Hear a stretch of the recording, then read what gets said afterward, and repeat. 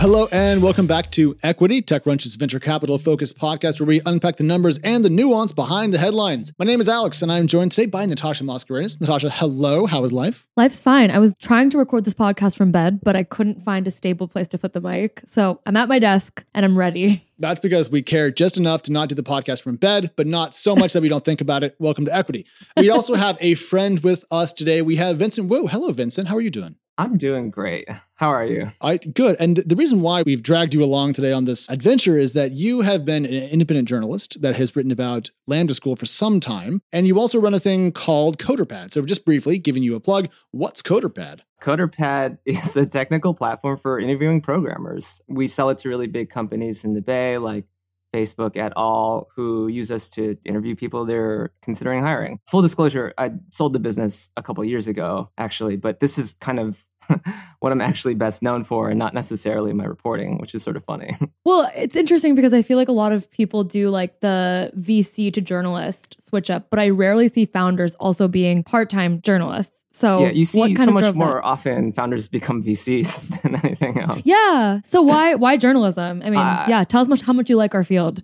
I love journalism. I mean, I feel like more than anything, it's a reflection of my childhood psychology. You know, like an oppositionally defiant, disordered child who ends up doing well in the workplace. Like, what are they best suited for after the fact? I mean, if you become a VC, you actually have to be quite good at making nice with a lot of people, like thousands of people. And I'm not very good at making nice. So I can make a much bigger dent by being, how to put it, impolite in a very particular direction this way. And it's also just much more satisfying too. You're on the right show. And I brought all that up because we are talking today about some internal startup dynamics. And I wanted to point out that not only is Vincent a journalist, also a founder. So he's been on both sides of the coin, and that makes him a perfect guest. Also, he's written a lot about Lambda School, which is going to come up in just a couple of minutes. But Natasha, will you please tell everyone the core thesis that we are exploring today? Yeah, so we're really looking at a topic we've probably teased throughout the past year and a half of writing about these massive startup fundraisers and resulting valuations, which is, what does this do when things don't just go up and to the right? So our thesis is really looking at, in this time of high valuations and easy access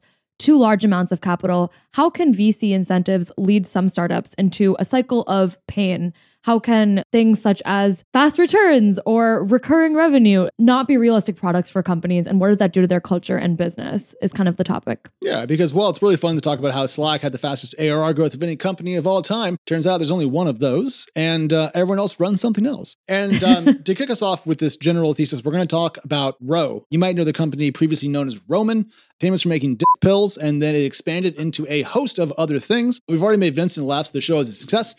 Can you say that? Can we say, allowed to say? Can we say dick pills? Yes. Yeah. My wife doesn't listen to the show anymore, so I won't get my earlobe flicked for that. Great. Natasha, you wrote an amazing piece for TechCrunch digging into some growth issues at Ro, and I would say some ensuing cultural issues. So briefly, where did Ro start, and then kind of what went wrong at the company? Yeah, so I wrote about Ro because it's one of the most valuable privately owned health tech startups in the ecosystem today. Its latest valuation, I believe, was at $5 billion. And over the past few months, there's been several departures across a ton of their departments, like their head of data, head of partnerships, and head of product management. And those departures really triggered this broader story after I spoke to 10 current and former employees, and now dozens more since the story published, about how this business is really struggling to build into its valuation. So Alex, as you alluded to in the intro, Ro really started with erectile dysfunction pills. That was their main product that they were selling. And for people who don't know, Viagra recently lost its patent, so it kind of did a generically available version of that drug for a low cost.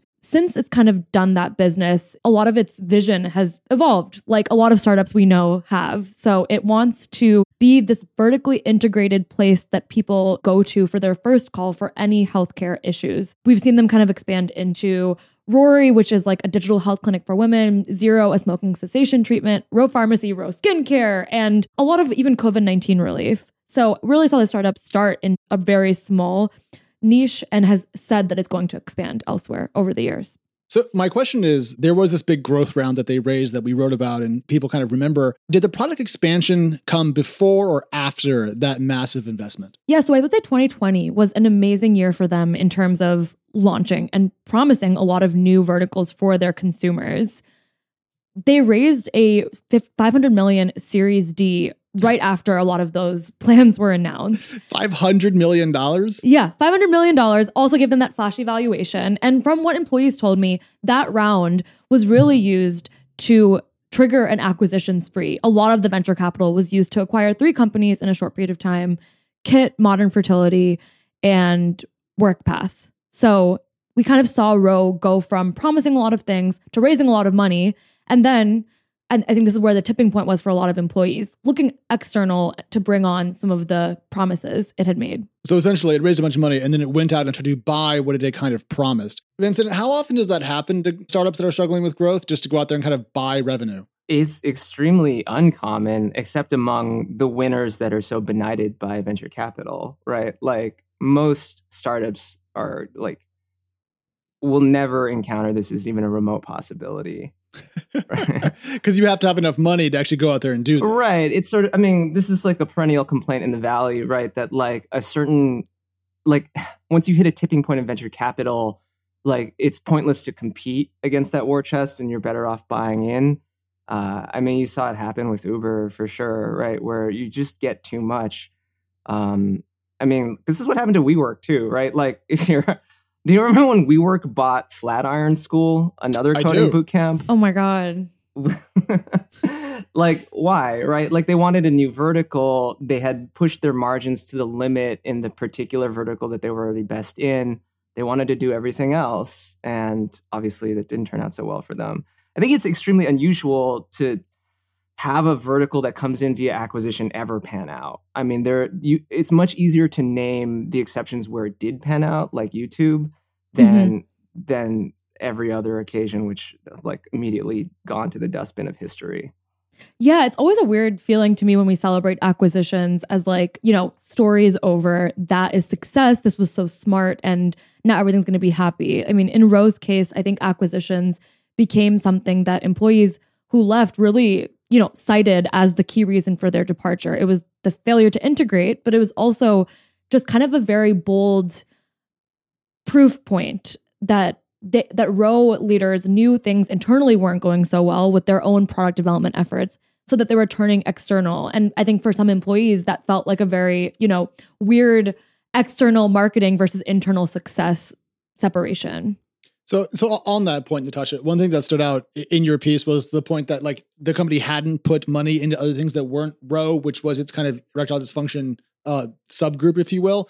And that a current employee said that last year Roman was getting 2,000 new members a day, while Rory, which was its female-focused kind of equivalent at the company, was getting 4. And so it seems like they weren't seeing much progress with certain things. They bought stuff and it just didn't. Why would they think that external purchases would make things better internally? It just feels disconnected to me. Yeah, I mean, I think when you have kind of like Vincent, what you were saying, when you have the luxury of having venture capital on your disposal, that can be the fastest way that you can at least performatively show that you are growing and thinking about things in an interesting way. The pitch of an ED company is not going to get you a $5 billion valuation, but the pitch of a vertically integrated patients first call clinic will get you a $5 billion valuation. And so I think that's where we saw a lot of Ro try and deliver. But for people who didn't read the story, just like a few other kind of details that kind of line into with kind of the background before we get into Lambda School, is that, you know, Rory was for a long time, it is like Ro's women's health business. And because Ro wanted to be more than just their ED business, a lot of like, you know, a lot of spotlight was put on Rory, right? Like, we are no longer just a business for men, we are a business for everyone. And so the fact that Rory was not getting many investments, Rory's originally founder, Rachel Blank, left the company to start her own healthcare company. And I feel like you can read in between the lines, even though, you know, she wouldn't say anything like that to me.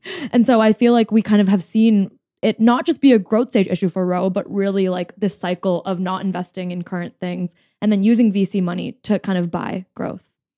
Yeah. This might be 2 ways causal also, right? I give you like 80+% odds that on the slide of the decks that they used to raise $500 million, there was probably one that was like, here are the companies we're going to buy. You know what I mean? Like that investors paid for this story. It wasn't like, here's a bunch of money and then go figure it out necessarily. Like at that level of fundraising, there's a lot of coordination between the investor and the company regarding what outcome they want here. And they probably wanted this. Yeah. Natasha, just as a last data point for me, how much did the valuation go up in that round when it did hit 5 billion? Like, do we know the multiple from the preceding valuation to that Series D level? I actually don't off the top of my head, but I will say like that was the round that brought Ro from a startup to a growth stage company. It was a Series D nomenclature wise, but like internally, to give you guys a perspective of how that changed Ro's perspective on what their valuation could mean one day, that's when Ro leadership began to say, we want to become the Amazon of healthcare internally. And they would never say that externally. But that was the sort of growth that they were going for after that round. So to summarize, single product that did very well, wasn't going to take the company all the way to the stars. So they raised a bunch of money, tried a bunch of things. Revenue kind of flatlined, and now we're seeing a lot of exits at the company. So here we're seeing the tension between venture capital incentives, which is growth, and lots of money, and also the reality of, well, we only have one hit. It's very hard to make a career off of one hit. That's why we have the term in music, one-hit wonder. Turns out, though, not a great business model. All right, let's pivot and talk about Lambda. Lambda School, of course, the famous / I would say infamous coding academy. They actually went broader than that at one point in time. Where to start with this? I went back through all of TechCrunch's coverage of Lambda School over the years, and it is really long. But we first wrote about it in 2017, and then we covered layoffs in 2020, funding for Lambda in 2020, layoffs in 2021, a legal settlement, and then getting sued again in 2021. So it's been hectic. It's a journey for sure. Vincent, tell people about the business model, though. Tell me about ISAs and what was kind of the Lambda magic, if you will. Well, in order to tell you about this, I'd love to cast our minds back into the year 2017, 2018, roughly. And to answer the question, like fundamentally, like what is Lambda School? For readers who might not know, for listeners rather, Lambda School is kind of two things that are different from what's gone before. At the time, in 2017, 2018, Lambda School was becoming one of the biggest remote-only coding boot camps, which is unusual. Most boot camps at the time were in person. The other thing that it was becoming was a novel financing scheme for new students, right? Where they had this thing called the income sharing agreement, wherein you didn't have to pay the school up front to attend. You'd only have to pay them in the back end. If you got a qualifying job in the next 5 years, then you had to pay the school. And so these are the two things that really allow Lambda School to become a hit, at least in the eyes of venture capitalists. And what I want to draw your attention to is like what I think really happened here. And you can see this in testimony that Austin Allred, the CEO, has given on the internet. He talked about just running a normal online boot camp for a while. And he was having trouble filling a certain class. Like they had spare slots.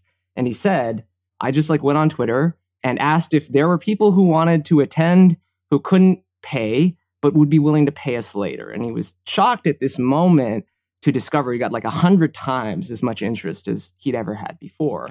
That's when Lambda School was born. Like that moment when Allred realized that there was a new way to get a ton of latent demand, that's what made Lambda School, and that's what caused all subsequent fundraising. My general point with the story here would be, like Natasha's story, I think venture capital has a tendency to calcify the existing structure of the company at the moment that it enters the company. And because what Allred had done at this moment was sort of back the ISA, he took funding around that, right? He built out the organizational structure of the school around signing up as many people as possible under ISAs. And like that became Lambda School. It's hard for them to be anything other than that now. And I think likewise, when you take a lot of fundraising and you have like a single vertical, it's really hard after a while to decide to become something totally different. The longer you go without venture funding, actually, the more flexible you are able to be as an operator. Yeah. Sorry, there's a long-winded No, response. I mean, it's kind of ironic that you bring up flexibility because obviously Lambda School is built on that for students, but it itself has taken venture funding and now is finding itself in a buckle. So you recently published a story about job placement rates at Lambda School, and you've kind of been doing this for 2 years. So I would actually love for you to give everyone a background on the process, but also like what you learned about why Lambda School is fudging its job placement. Yeah, absolutely. The object level reality is that like Lambda School basically has been lying outright about how efficacious it is at placing its students. There's a ton of different evidence that's surfaced, some internal, some external. But the long and short of it is they're probably in the lower, I would say, quartile performing bootcamp in terms of actually getting its graduates jobs. Now, they've found a lot of ways to misstate that publicly by like shrinking the number of students that count against it and at times outright fabrication. And the why, I think, is also a result of the growth demanded by venture capital. And I want to point out also here that like Lambda School is not alone. Many of the large surviving boot camps themselves have also taken venture funding. And they're all in a war of attrition with each other. They're all at the point now where any one of them has to pay $1,000 for a referral that lands an enrolled student from all the purportedly independent post-secondary education review sites that are out there. And they're all stuck in this prisoner's dilemma, effectively, where none of them can go clean on their stats. They're all misreporting their placement numbers to a rather shocking degree. Depending on how you measure it, as bad as 2x misreporting. None of them can be the first really to, break the faith, because they'll suffer, right? They'll stop getting enrollments, and the rest of them can keep eating losses. Like, it's a game of war chess, right? Like, they have enough saved where, they can afford to lose money for quite some time, placing students not particularly well until not so many boot camps remain. And I think that's where we are right now. Well, there's a weird incentive loop here, because Lambda School raised its, I'm just going off Crunchbase data here. So its seed round in 2018, $4 million, raised its Series A in 2018, $14 million, Series B in 2019, $30 million, and then Series C in 2020, $74 million, which implies a growing valuation, which implies the need to have more students go through. And given the ISA model of only kind of getting paid once those students land a job, you have to kind of if you dilute your placement rate, you have to have even more students come in. And so you have to have this increasingly wide funnel. It seems that a lot of the issues have just come from them needing to kind of get more students through their system than they can at a placement rate that is amenable to their initial promise. And so the incentives from the money made their product worse for a lot of folks. Rather than... The thing about Lambda School is it's weird that it's a combination of a novel financing scheme as well as a school. Right. And I terrified. I don't want to hear those words together. There's a world where Lambda School only did financing, you know what I mean? Or only was a school. And I think it was just this sort of accident that Austin Allred filled that class at that time in the manner that he did that calcified the structure indefinitely.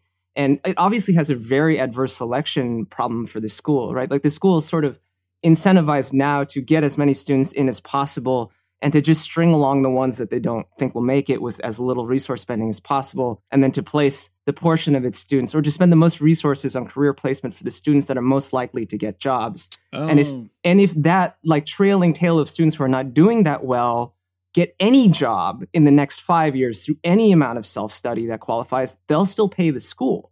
So they're in a way long trawling this tail of students they hope to profit off of one day. I think this very strange, adverse. If they were separate, if they were a financing institution and there was a different school, or they were sending students to different boot camps where Lambda School, the financier, was just paying for the boot camp up front, they wouldn't have this adverse selection problem, Yeah, I think this is why a lot of people have been so worried about EdTech bringing on venture capital and the incentives that come with it. I remember when I was covering EdTech's boom in 2020, Jamira Herrera, who we've had on the pod, constantly was kind of bringing this novel idea to me, which is, what if some of these companies that are getting venture backing shouldn't have gotten venture backing in the first place? And Vincent, to your point of this cycle that they're in, if it's expensive to serve your students and it takes a lot of time and it shouldn't be rushed, and you should support the students that probably won't get a job after going through the program, maybe you shouldn't have a grow fast and get cheaper over time dead weight on you.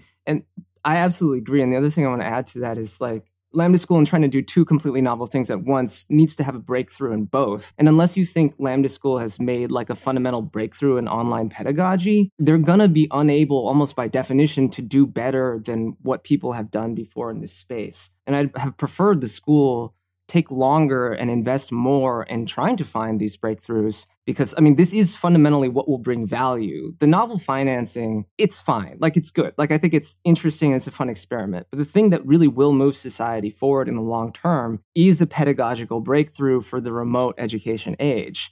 And we're not there yet. No one's figured it out yet. But that deserves a big valuation. If you do a pedagogical breakthrough, you deserve a high valuation. Yeah.